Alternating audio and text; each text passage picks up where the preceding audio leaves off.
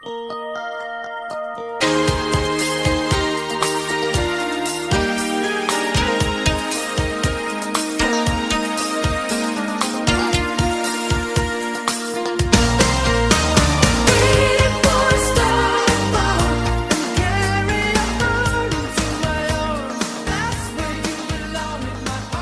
Grapple fans, and welcome to an episode that I don't think either of us were necessarily expecting to be presenting you for the rest of this year, but we're here. By we, I mean Lorca Mullen and my Let Me Tell You Something co-host Simon Cross. Well, we're going to be discussing a match that Dave Meltzer has for the first time in 16 plus years given a match from the promotion Pro Wrestling Noah a 5-star rating. Simon, what are we discussing tonight? Oh, Christ. My pronunciation might take a battering here, so I'm just going to apologise in advance. Your pronunciation might as well. Right. Go Shiozaki versus Takahashi Sugiura? Takashi Sugiura. Sugiura, I believe is how it's pronounced. It's a match with a combined age in the ring of 88 years old. Go Shiozaki, the relatively spry 38-year-old, against the 50-year-old and jacked Sugiura. No. Yep. No. I'm going to have to check. I'm just double checking this because that man never looks 50. Well, he does in the face. A little bit. Did you see any of the pre-match promo, or did you just go straight to the match when you were watching I it? watched the pre-match promo, but it was in Japanese, so... But did you get the gist of the story that they were telling in this match? Or in that promo? The story I took, not really from the promo so much, mainly because I was fiddling around on my phone waiting for the match to start. So I will confess I didn't watch the pre-match promo intensely. So what this fundamentally is a match that, especially in the pre-match promo, like I said, it kind of sums up where Noah's problems have lay for the past 8 or 9 years, really, at this point. It was a promotion that was obviously defined by it being Mitsuharu Misawa's promotion, that it was the breakaway from All Japan. It took me years to figure out, obviously, what they mean by Noah is escaping the flood. And the people that survived in the Ark, which were all the vast majority of the All Japan native talent, really, except for Kawada and Fushi. And amongst them was Takashi Sugiura, who was, even though he was 30 years old at that point, it was really he'd only started wrestling at 30 years old in the year 2000, so he was, almost by the time he debuted, he was abandoning ship, essentially. And, a bit like Japan's DDP? Yeah, you could say that. And with that, he was going to Noah and starting from scratch there, essentially, starting out in the junior heavyweight division and working his way up to a heavyweight. And the match here with him and Shiozaki is almost like the end of a dying breed. Whilst there are figures from that time that are still wrestling, like Yoshinari Ogawa, essentially Sugiura is the last of the native talent that is still seen as a relatively strong main event figure. He's the only person to have held every one of the current titles in wrestling in the promotion. He's been a junior heavyweight champ, junior tag champ, heavyweight tag champ, and the sort of secondary title that they have now called the National Championship. He won that in 2019 from Michael Elgin. I don't know if you realise he's now a Noah talent. New Japan not really having much time or interest in him anymore. Whereas Go Shiozaki is essentially the first graduate of their dojo system. Not maybe the first graduate, but one of the first prominent ones. He was the only man to graduate in his class and was the youngest wrestler on the roster. And very early on, he became a protege of Kenta Kobashi. And his foreign excursion, I remember following because he was in Ring of Honor. And he was fairly well presented. Yes, yeah, now you mention it. I do remember seeing his name when I saw some Ring of Honor cards.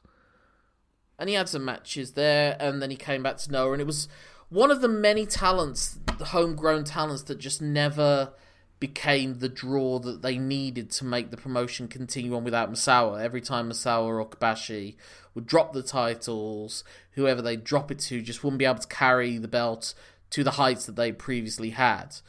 Interesting you mentioned Misawa, because something I picked up on during the entrance was his colour scheme. Yes. Like, it's very, you know what I'm going to say, it's very Misawa-esque, isn't it? Yes. It's like there's a spectre haunting Noah. Well, essentially what the storyline is now going in is that Shiozaki says, I am Noah.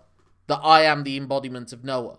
And obviously Sugiura is maybe one of the few of that original period that can counter it and say, I was there even before you were there. I helped build Noah from the start. I was at the first show, whereas you were our first graduate. So it's not student master situation, but it's obviously two conflicting, like, I don't know if generational is the right way, but the sense with Shiozaki was that he never, like with all of those people from that era, Takeshi Rikigo, who was the man who ended Kobashi's 2-year reign, Takeshi Morishima, who Ring of Honor also pushed hard for a while as the Ring of Honor World Champion, and then he went to Noah and it was expected he would be the dominant force there. He's had a very tragic story since retiring from wrestling.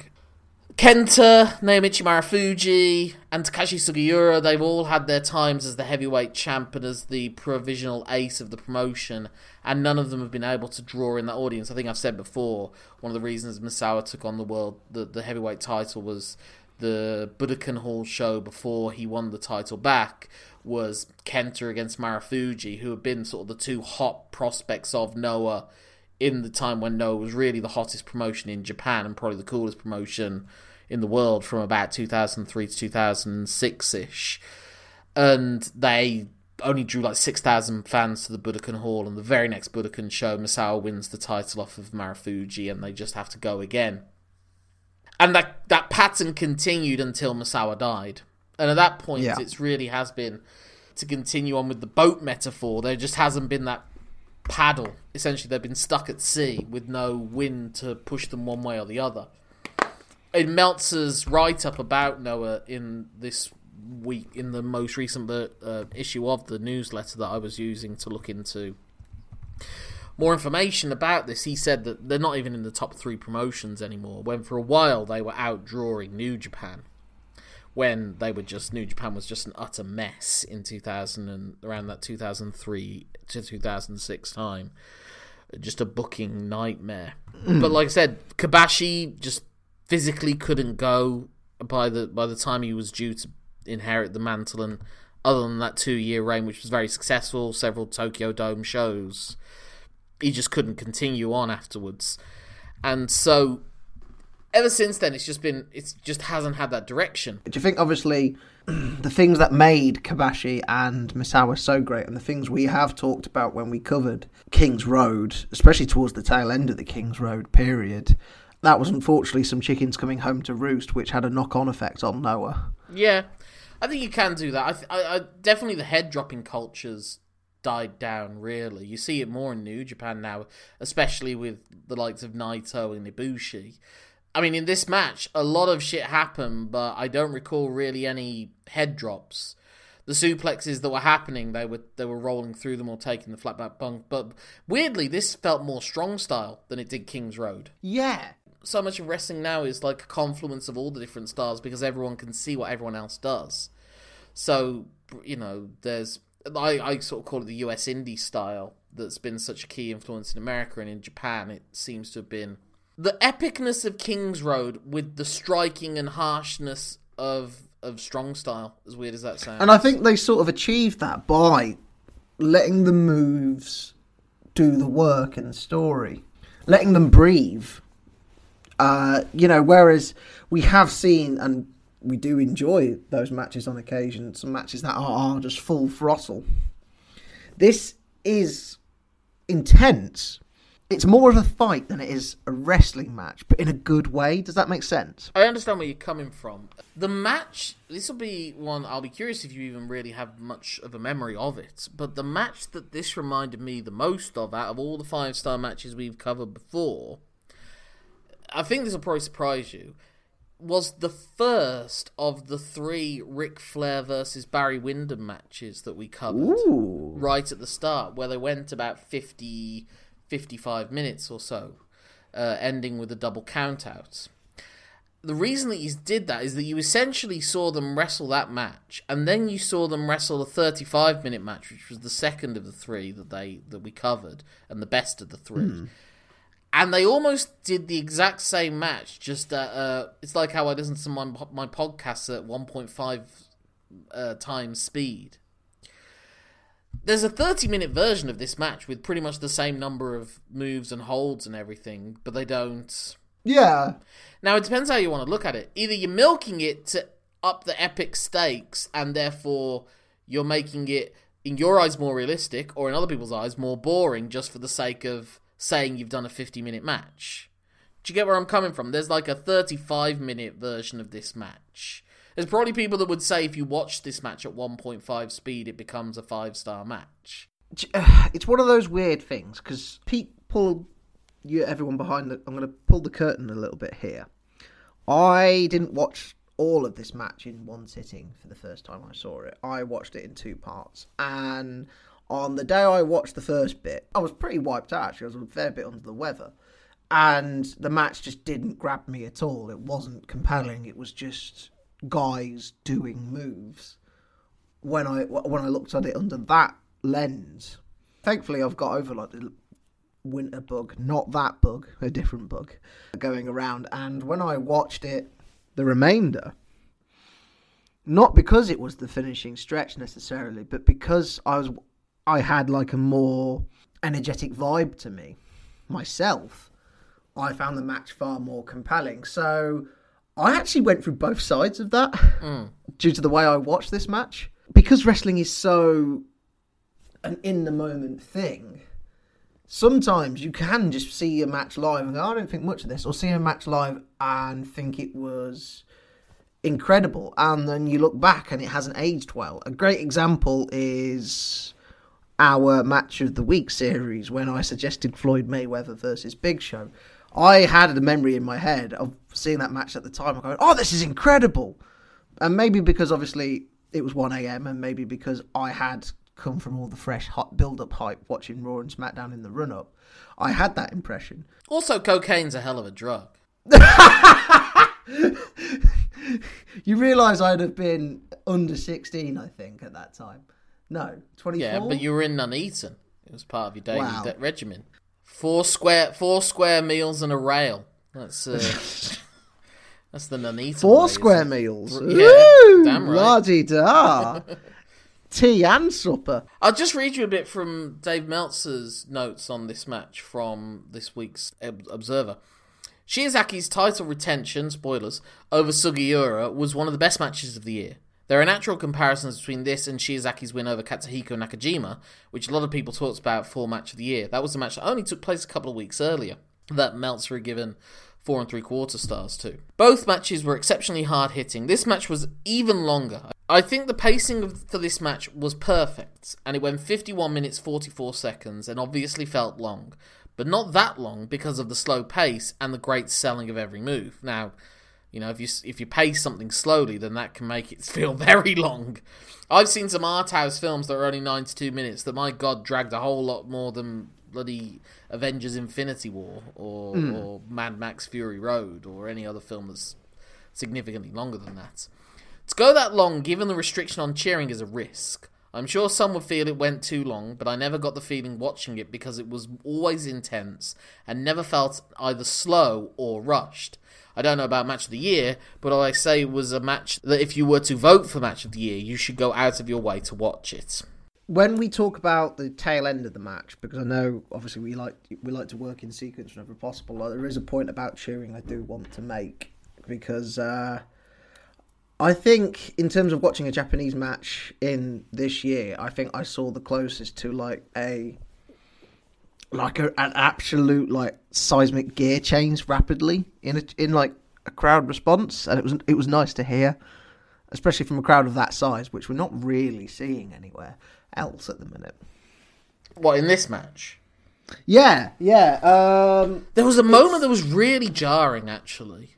I think we're talking about the same sort of thing. I don't mean like I wasn't necessarily talking about a positive gear change. Yeah. Well, obviously, the other match that I would compare it to is the Walter Ilya Dragunov match, especially with the chops and the intensity. But obviously, they were milking things, whereas Walter and Ilya, they probably did as many moves in 25, 27 minutes, and they just didn't do the breaks in between or the long pause of them trying to. But they had no crowd to work to. No, but there was barely much that Shiozaki and Sugiura had to work with. Like I said, there's a moment in it, and this is quite late on into the match, I think, where Shiozaki has Sugiura up for a powerbomb, and he holds him up there like a delayed vertical suplex, but it was for a powerbomb. And you could hear a pin drop. Yeah, okay. I was on about a different moment where I noticed the crowd. It's during Shiozaki's comeback, sort of in the tail end of the match, and he's like, he's starting to rally a bit, and Takahashi hits him with such a knee that the crowd just stopped dead. And because I guess they're lower in number, you heard, because there wasn't that sort of delayed tail off you get with a larger crowd, it was just literally silence in a second. It was like, oof. I mean, there have been New Japan matches, for example, the Okada Shingo match, and I don't know what they were doing that just never felt like the volume was an issue. Essentially, this match was like the stereotype of Japanese matches in that they're always meant to be silent, and that's not the case. Yeah. I wouldn't say this match was silent necessarily. I just think it was for long chunks of it. It didn't help that it was a smaller crowd as well. I mean, whilst you can see in the New Japan shows, they seem to be coming close to filling what they can fill. Even with social distancing, you could see empty rows of chairs in the upper deck. I mean, I don't want to sound like Bart in that episode of The Simpsons where he's trying to help Krusty, but maybe the acoustics were a factor. Possibly. I mean, it helped the chops, that's for certain, because I don't know. I'd be curious to put a decibelometer against Walter's chops and against Shiozaki's chops, because, my God.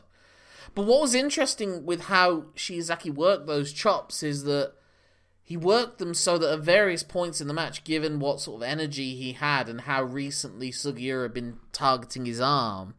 His already taped arms. Well, the whole story of this match, because Shiozaki won the belt back in January and has held it now for over a year because his next title defense will be in February. And as each championship match has come, more taping has covered his body. So the story is obviously that he's the toll that being a champion has taken on him. Like by this time next year, if he's still champion, he'll just be a disembodied head in a jar. He'll be the Yeti.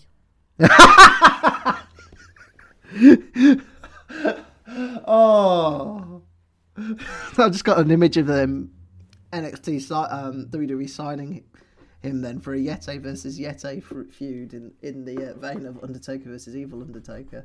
You were mentioning how it was how the holding the title's taken the toll on him. Yes, it's taken the toll on him. And that's curious because his next match is going to be at the Budokan, which is the first time Noah have run the Budokan Hall in 7 years, and that was only because it was Kenta Kobashi's retirement, which utterly sold out the Budokan Hall and every closed circuit arena around there.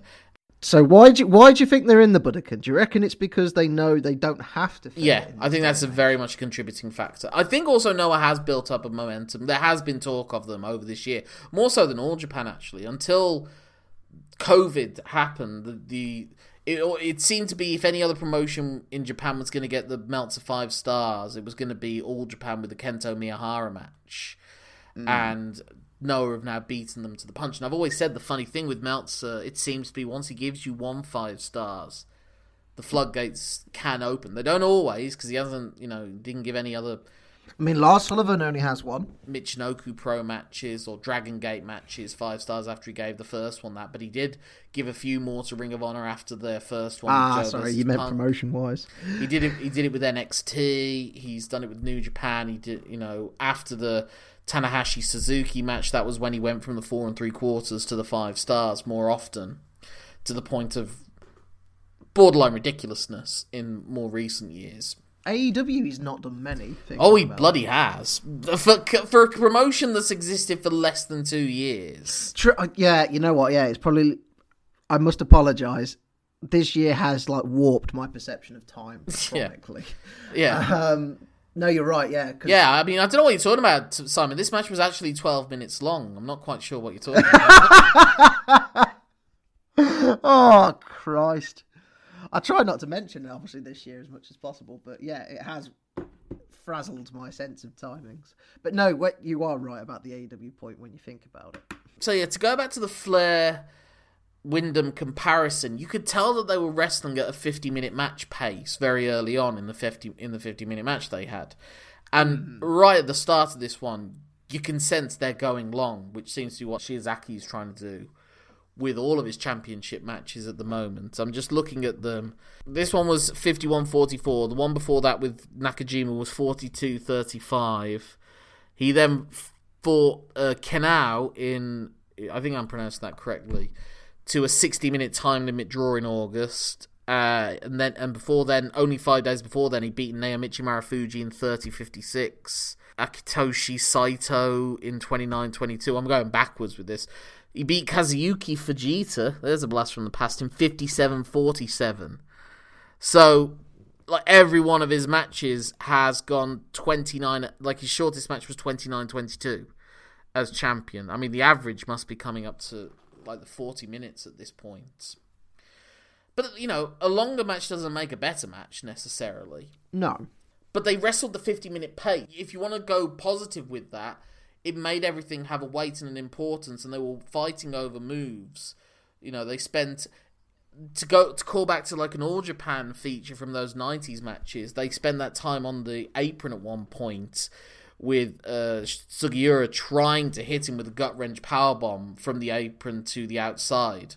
Because you know that would have been like a momentum shifter, and then for the rest of the match, you'd have probably had Shiozaki desperately having to fight from underneath. And what I liked about that was that Shiozaki kept blocking it to the point that Sugiura essentially had to improvise. It's like, okay, well, if I can't lift him up, I can't deadlift him up to do a power move, what is something that could potentially be of equal damage that I can execute? Goes to the outside, lifts up the mat, and then does a swinging neck breaker from the apron. So that it's like he's not falling at as high a distance, but he's falling onto a much tarder surface. That was a proper wincer as well. I don't know about you, but oof. But from the start, there's the tentativeness on the mat. Like, both men know how important this is. Sugiura's probably like, I'm ultimately like the final test if he's going to truly be Noah. I am going to be the one that tells you know her if you beat me. And now I know his age. There's that thinking of looking back. You know, I can't be as quick as I once was. Yeah. So I've just got to bludgeon him, essentially. So they're starting that pace. They're very slow to even contact each other. And what I like was when the first hit happens, when Shiozaki hits him with the chop, it's like, I'm fed up with the map period. I want to take this to the next step. Yeah. Sugiura doesn't engage immediately. He doesn't hit him with a forearm straight away. There is that sense of like, I don't really want to face him on this, because Sugiura comes from a great amateur wrestling background. He's sort of like Noah's Kurt Angle in many ways. He even had the Olympic slam as his I was going to say, yeah. Which he tries to do off the top rope in this match. But Shiozaki ultimately forces it and hits more chops, and Sugiura engages in forearms, and that backs Shiozaki up. It's like he's feeling the full weight. Again, it's like not only the weight of those moves, but the weight of the match is heavy on both of them in their expressions at that point. And like I said, it's like you're saying, I am Noah. He's wearing green and white with gold. That's a statement. He does Kenta Kobashi spots in this match with the moonsault, the chops, the neck chop. So he's almost saying, I'm inheriting Misawa's mantle and I am fulfilling my master's. I'm following on from my master. He's like trying to say he's a combination of Misawa and Kobashi, as well as... Hence, I am Noah, because I am the forefathers. Yeah, and also with his presentation, he seems to almost... If you want to be critical, it can almost feel like an Okada cosplay. The hair, yeah. Do you know what? When I saw the hair, I thought, that's a bit Okada-esque. And he even does the Okada corner dropkick at one point. Yes, he does, yep. But essentially, he wants to be as indelibly linked to the GHC championship as Okada became with the IWGP championship.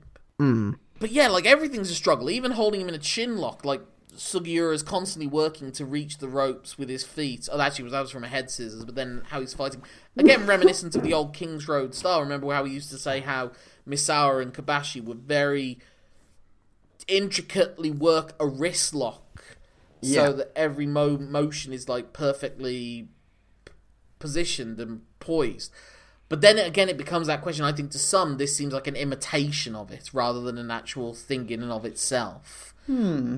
Essentially, it's the wrestling equivalent of being called pretentious, in that you're... Do you get where I'm coming from? You could argue this is a pretentious match. I can see your viewpoint there. I'm not saying that's my viewpoint, I'm just putting it out there. Sorry, the viewpoint there. Apologies. I sort of look at it on the other side of the coin, though, because one of the things I got reminded of whilst I was watching this is like, oh yes, this is very, like, similar to Strong Style and like, Kings Road. Kings Road less so, though. It's like, because I never felt... obviously, I've said I winced, obviously, because things looked nasty in terms of, like, how they, like, just visually look. But things weren't nasty in terms of how they are, in terms of, like, unsafe, like, head drops and the like. So I enjoyed not having that sense in my head of how soon is this guy going to be in a wheelchair kind of thing. I don't know, man. I mean... and do you know, it got difficult watching the chops and the forearms were hideous. And yeah, the fact that Sugiura's literally bleeding from his chest very early on as well. Yeah, but compared to, and I know obviously because I knew how it ended with Misawa and such, like watching them push the envelope more and more at the tail end of Kings Road. I mean, we did talk about it at the time when we covered those matches. It you know what I mean? It got a little bit uncomfortable. Sort of like watching a Benoit diving headbutt.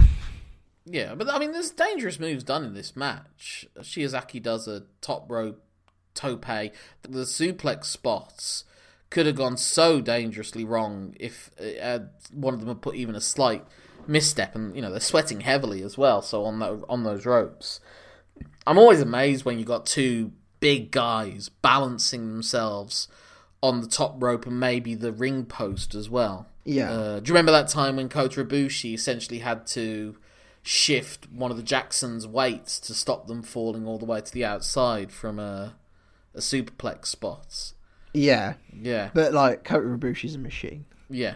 I like also that this was a match where both the back and forth nature of it, there were long periods of dominance from both sides. It wasn't like you do your moves, I'm going to do my moves, and no one... There can be times, a lot of the time now, where no one really dominates for a period, even in traditional babyface heel matches where the structure was always, you know, babyface shine, heel dominance, then heel cut off, face fire up, and finish. With this one, it was like 5 to 6 minutes of Sugiura targeting Shiozaki's arm, and Shiozaki gradually fighting his way back into it, and then having to hit something. Again, this was very much like the King's Road. One of them would hit something that would change the tide significantly. It was very often, it could be a dive, or it could be, like you say, the moves off the apron in like the Taue Misawa match with the Don Don off the apron. Things like that. So with this one, it's like Sugiura, after dodging a flying tackle and hitting a knee, then he's able to take over, and at that point he's like, I'm going right for your arm. Ramming it into the corner, beating him up around the ringside, and that means that now when Shiozaki tries to fight back by hitting him with a chop, Sugiura is able to no-sell it. Not even necessarily that he's not in pain, just it's a way of him knocking the confidence of Shiozaki as well. Sort of the way Ishii will not sell as well, and there's definitely elements of Ishii in Sugiura. Yes. But then Shiozaki's able to retain the control by hitting a surprise flying tackle, because the first time Shiozaki hits the flying tackle as part of his period of dominance, then Sugiura is able to dodge it, hit a knee, and then when Shiozaki's trying to turn the momentum back, he hits him with the flying tackle that surprises Sugiura, that Sugiura doesn't see coming. Sort of reminiscent of how the FTR were able to surprise Nick Jackson. You know, like the 3 stages of the tackle of trying to take out Nick Jackson on the apron. Failed the first time, surprised him the second time, but the surprise doesn't work the third time. It's really good establishing and then subverting. Shiozaki gradually to show that he can get back into control and his arm is starting to get better is sort of like how he goes for the fast chops, but he can't quite do it at first. Sugiura hits him back with forearms, but Shiozaki responds and then is able to rally and get the faster chops. So now Shiozaki is fully in control, does the Okada dropkick to the floor, even though it barely touched Sugiura. That was one of the few things that didn't quite go according to plan. Yeah. But then Sugiura sees a dive coming and hits him with a spear. And, obviously dives to the outside are a real point of contention at the moment in the wrestling Twitter world. Well, yeah. I found myself having arguments with people that were agreeing with me, but we were just not agreeing in the right way, apparently. I saw that. That's how Twitter works.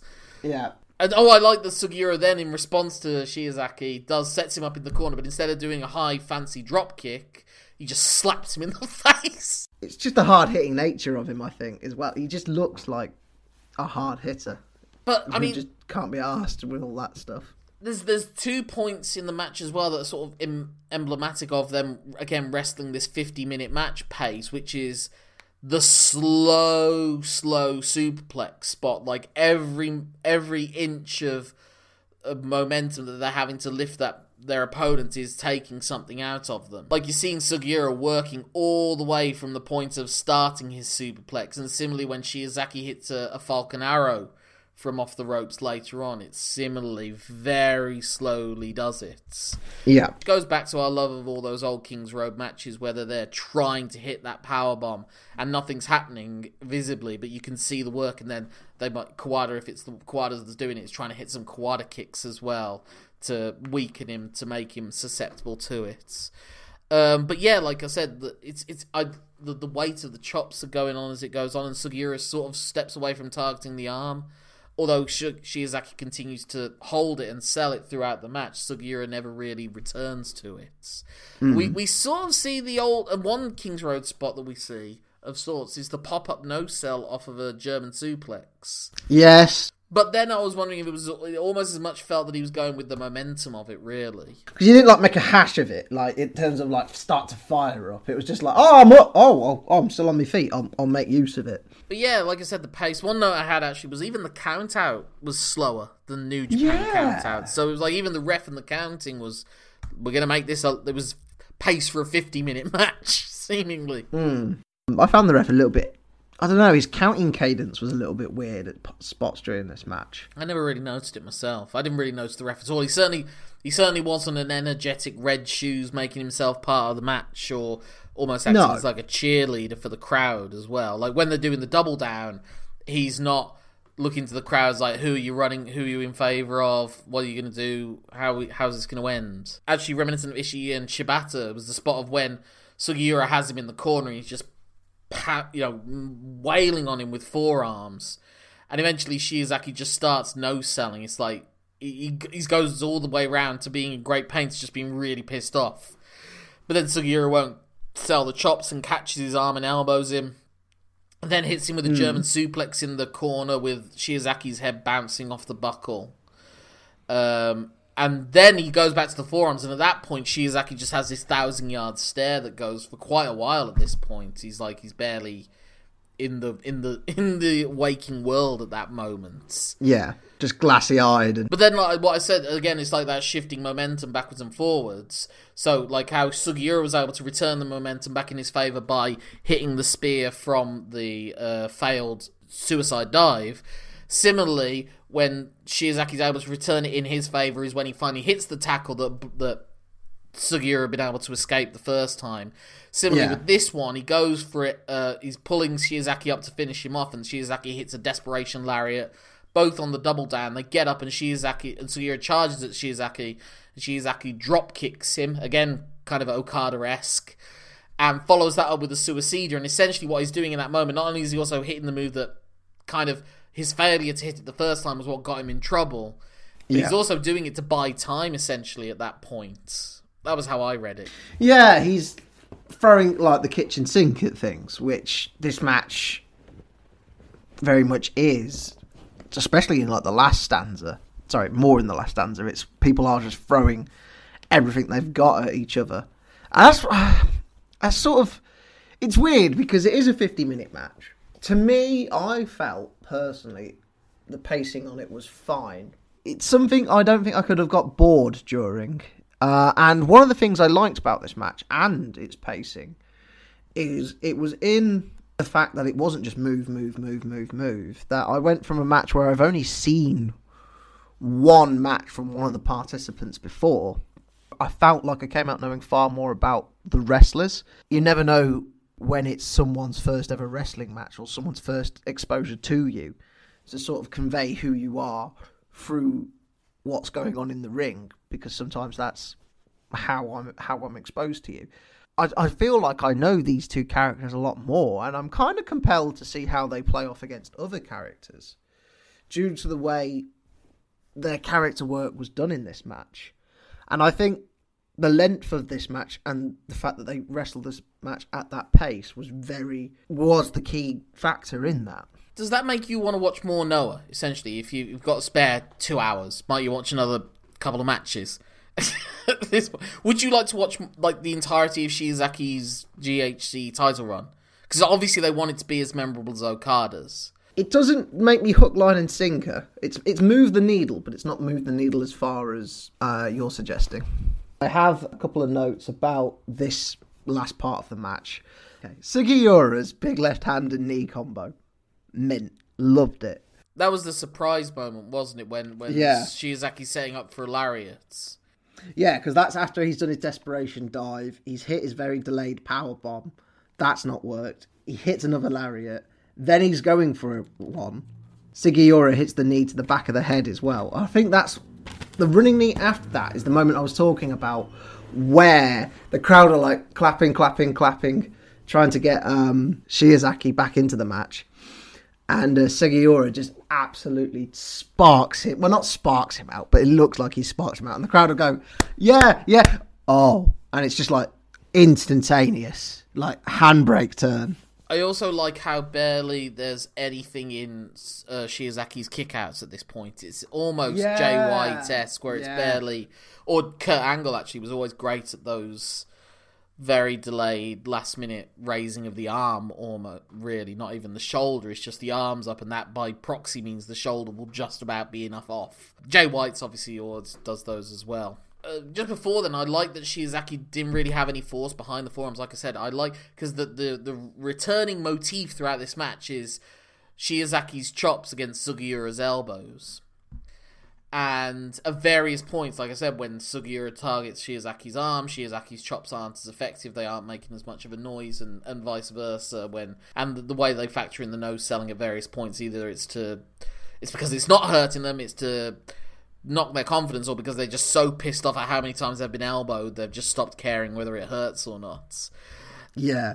But yes, and Shiozaki again also, like I said, at various points he cites Kobashi, but he's hitting Misawa elbows as well at that point, and Kobashi lariats. So like I said, he is sort of this fusing of Misawa and Kobashi, the two great champions of Noah, because Akira Taue only held it very briefly, and Kawada was only had a couple of matches in Noah in his entire career.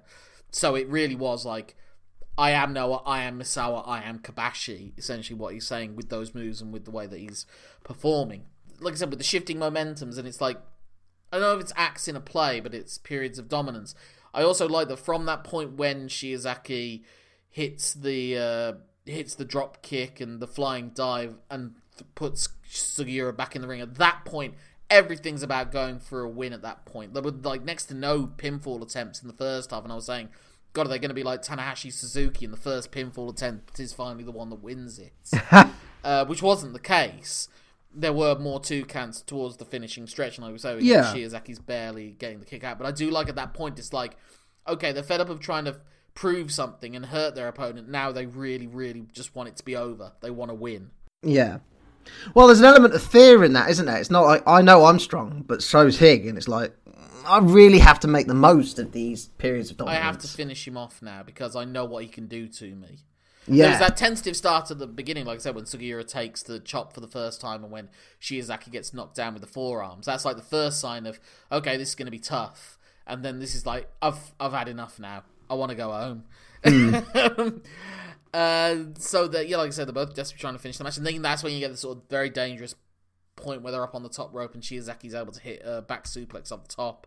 And then they both do the double down for ages, and then they charge, and Shiozaki's the one that's able to hit the lariat. And that's really probably the start of the end, essentially, at that point. Yes, definitely. Because then, like they always say, one of the great things about what they get with the fighting spirit is the way that it's misunderstood now is that it seems like it's like no selling and doing epic. And it's not necessarily that. It's showing that you still have so much in you that even if it looks like your loss is inevitable, it's how hard it is for you to be put down. It's not about you trying to look badass. It's about you trying to be vulnerable but still keep on going. It's about sympathy, not about coolness. And so that is what Sugiura's doing towards the end of this match. He's still trying to get in, and then he gets it with the guillotine choke, but that in itself is kind of a sign of desperation. It's the way he's clinging onto him as well. And it's clear that Shiozaki's the one that ultimately has the power because he's able to power out of it several times. Yeah. Turning it into a deadlift Falcon Arrow, which really did look like it was a struggle for Shiozaki's not just playing off the struggle of the fight throughout it all, but also I think it is part of him he's actually trying to control Sugiura right so that he doesn't land on his head. Yes. Yeah, so Sugiura's struggling to his feet, and Shiozaki hits a lariat, and Sugiura's barely standing up. And then we go back to what brought us to the dance, essentially, where it's chops against forearms. And it was funny, actually. It's like how in a boxing match, one person will be circling around the other one. It's almost like the confidence. And in that final point, it's kind of like Sugiura's staggering around trying to keep his footing, and Shiozaki, for the most part, is like rooted to the center of the ring. Plant your feet and lamp him. Yeah, and the forearms are wobbling him, but there is that sense of Shiozaki's got more at this point. And Shiozaki wobbles when he's hit, but he's able to retain a center of gravity for the most part. And then he's just what did you think of like the return of like Vader swinging forearm punches? Clubbing blows. I like that though, because that shows that animalistic sense to finish the man, because you're not placing shots anymore. You're just swinging and just pounding away. Yeah. I like what that conveys. Yeah, this final bit also reminded me, and again, it's like that thing of fighting spirit, and you're going to keep fighting till the end. Do you remember in the Joe Kobashi match when he's gradually putting Joe away with time? Yeah. He's hitting the suplexes, and that final burst for Joe right at the end was when he just hit those slaps across Kobashi's face. Yeah. And you were just in awe of how hard he was hitting him, but Kobashi was still kind of standing there and taking it, because he knew that's it, he's done. And then just like 20 seconds later, he lariats him, and that finishes it. Because at this point, Sugiura just flat out starts punching him in the face. Closed fist punches. But then Shiozaki just hits those 3 lariats, and it's like he's chopping down the tree. First time he hits it, Sugiura's staggered and he's wobbling around. Second one he hits, Sugiura's down to his knees and trying to get back up. Third one he hits, he's down on the mat, and that's it, he's finished, and that's where the 3 count hits. So really well done finish, and this is more and more like a King's Road in the traditional sense. It is with that new, with that strong style influence. So like a hybrid-ish? Yeah, but it's like, well, like I said, he's trying to, I guess this is them trying to say, we're crafting something even newer and more epic than what Okada was doing. Like I said, it seems like they're trying to replicate Okada and Shiozaki. Yeah. I don't know whether and the fact that his matches are even longer than Okada's IWGP title matches on average by the looks of it now at this point. Because Okada obviously he would always go like over 30, but he rarely went over, outside of the Omega matches, I don't think he really went over 40 minutes. So that was like reserved for Omega, really, that I can recall, their 3 title matches. I think, in general, there's a little bit of longer equals better going on right now. It depends what you do with it, really. Exactly.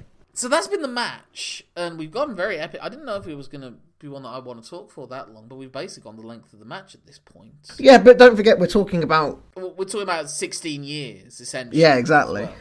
Yeah. I was really curious going into it because the guy it was the editor of Fighting Spirit magazine, Brian Elliott, who I follow on Twitter, he gave the match 2.5 stars and was pretty excoriating against people who'd recommended it to him.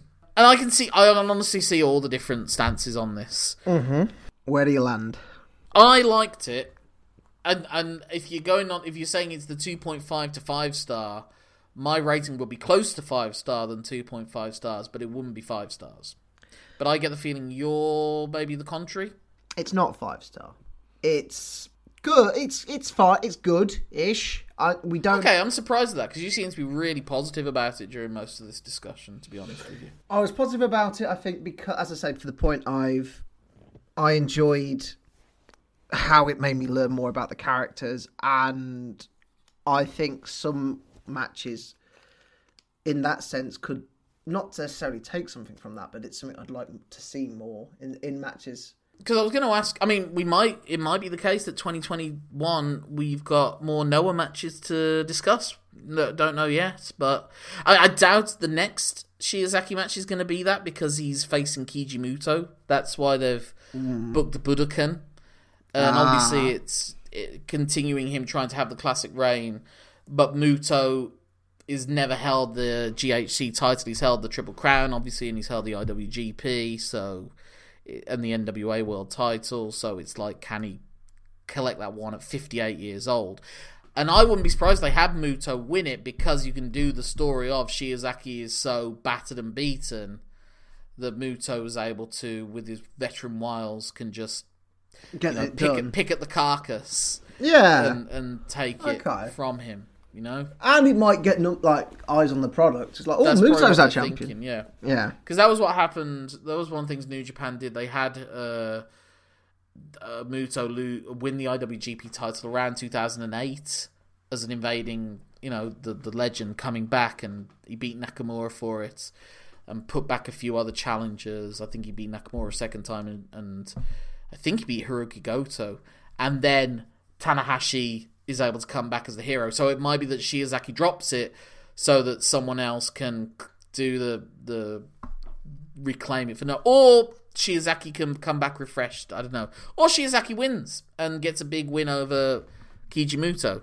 Either path could be that, but I don't think maybe we'll do it as match of the week in 2029 or something. But I would be very surprised if we cover that match for this. But we may have some more Noahs coming up. It's clearly getting some attention at this point. Not all positive, but it's something, and they're desperate for anything at this point. People are talking about them, and that's the first step. Like I said, they've always struggled with their identity post Misawa. They dropped the green colour scheme and then went to the white and red, but now it seems like they've retained some of the green because there was the green outer layering, and obviously Shiozaki with the green as well is trying to, I don't know, it'll be curious where that storyline goes because Shiozaki was always like one of the coulda-beens like all the other dojo graduates, and now it's like, well, has he finally put all the pieces together now? Yeah. Because, I don't know, I mean, Noah for a while was relying on a relationship with New Japan. New Japan essentially loaned them Suzuki-gun for a couple of years, and Nagata and all sorts of stuff, but then that kind of fell away. I mean, they even had Marufuji beat Okada pretty easily in the G1, and then Okada won back in an IWGP title match. That was really the last interpromotional relationship that's been going on with New Japan since then. Even Ring of Honor, I suppose, kind of died a death around that time as well. Yeah. Marufuji did do some stuff with All Japan. I always wondered why don't All Japan and Noah re-merge together. I was thinking that you could call themselves Arc Japan Pro Wrestling or something like Pride, that. Pride, probably. Oh yeah. Someone said you don't get how Japanese wrestling promotions work. That never will happen. Yeah, that's been an interesting discussion. I mean, do you think... I'm just looking at the other New Japan matches that we covered for the 5 stars this year, and obviously there was Takahashi against... So it was Ibushi against Suzuki, there was Ospreay against Takagi, there was Okada against Takagi. I would say at least Okada Takagi, I would say, was better than this. Yeah, I mean, this was probably good. Ibushi Suzuki, yeah. That's what it was. It was just good. I was surprised. I genuinely thought you'd love this match by the way you were talking about it, so I'm a bit surprised how that went. Did you admire it more than you liked it? Maybe? I think that's a very good way of wording it, yeah. Well then, if people want to admire our handiwork on the social media front, Simon, how can they do so for you? For me, they can get in touch with me on Twitter, where I'm so known as Simon Cross Free. Free for the amount of capillaries that were burst in a chest per chop in this match. My name's Lorcan Mullen. That's LORCANMULL. A for Aardvark, N for notice board. I don't know. I'm running out of use at this point.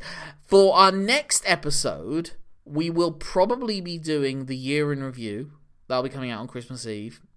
And then on New Year's Eve, at this point, we'll maybe do part 2 of our brainstorming session for Monday Night Wars. And then we'll go back to the match of the weeks. But I do suspect that we might be discussing in one of those 2 episodes one last 5-star match for the year, because I watched the Hiromu Takahashi El Desperado Best of the Super Juniors final, and I can see Meltzer going the full Monty there again. So we'll hold off on that. But that's what you can anticipate at this point. Something will be in your inbox on New Year's Eve and Christmas Eve. Woo! So it'll be a greater present than anything you could get, or any snog you could get at the end of either of those 2 days. But anyway, until then, my name's Lorcan Mullen. My name's Simon Cross. Thank you for letting us tell you something. Have a 5-star time. Until the next time.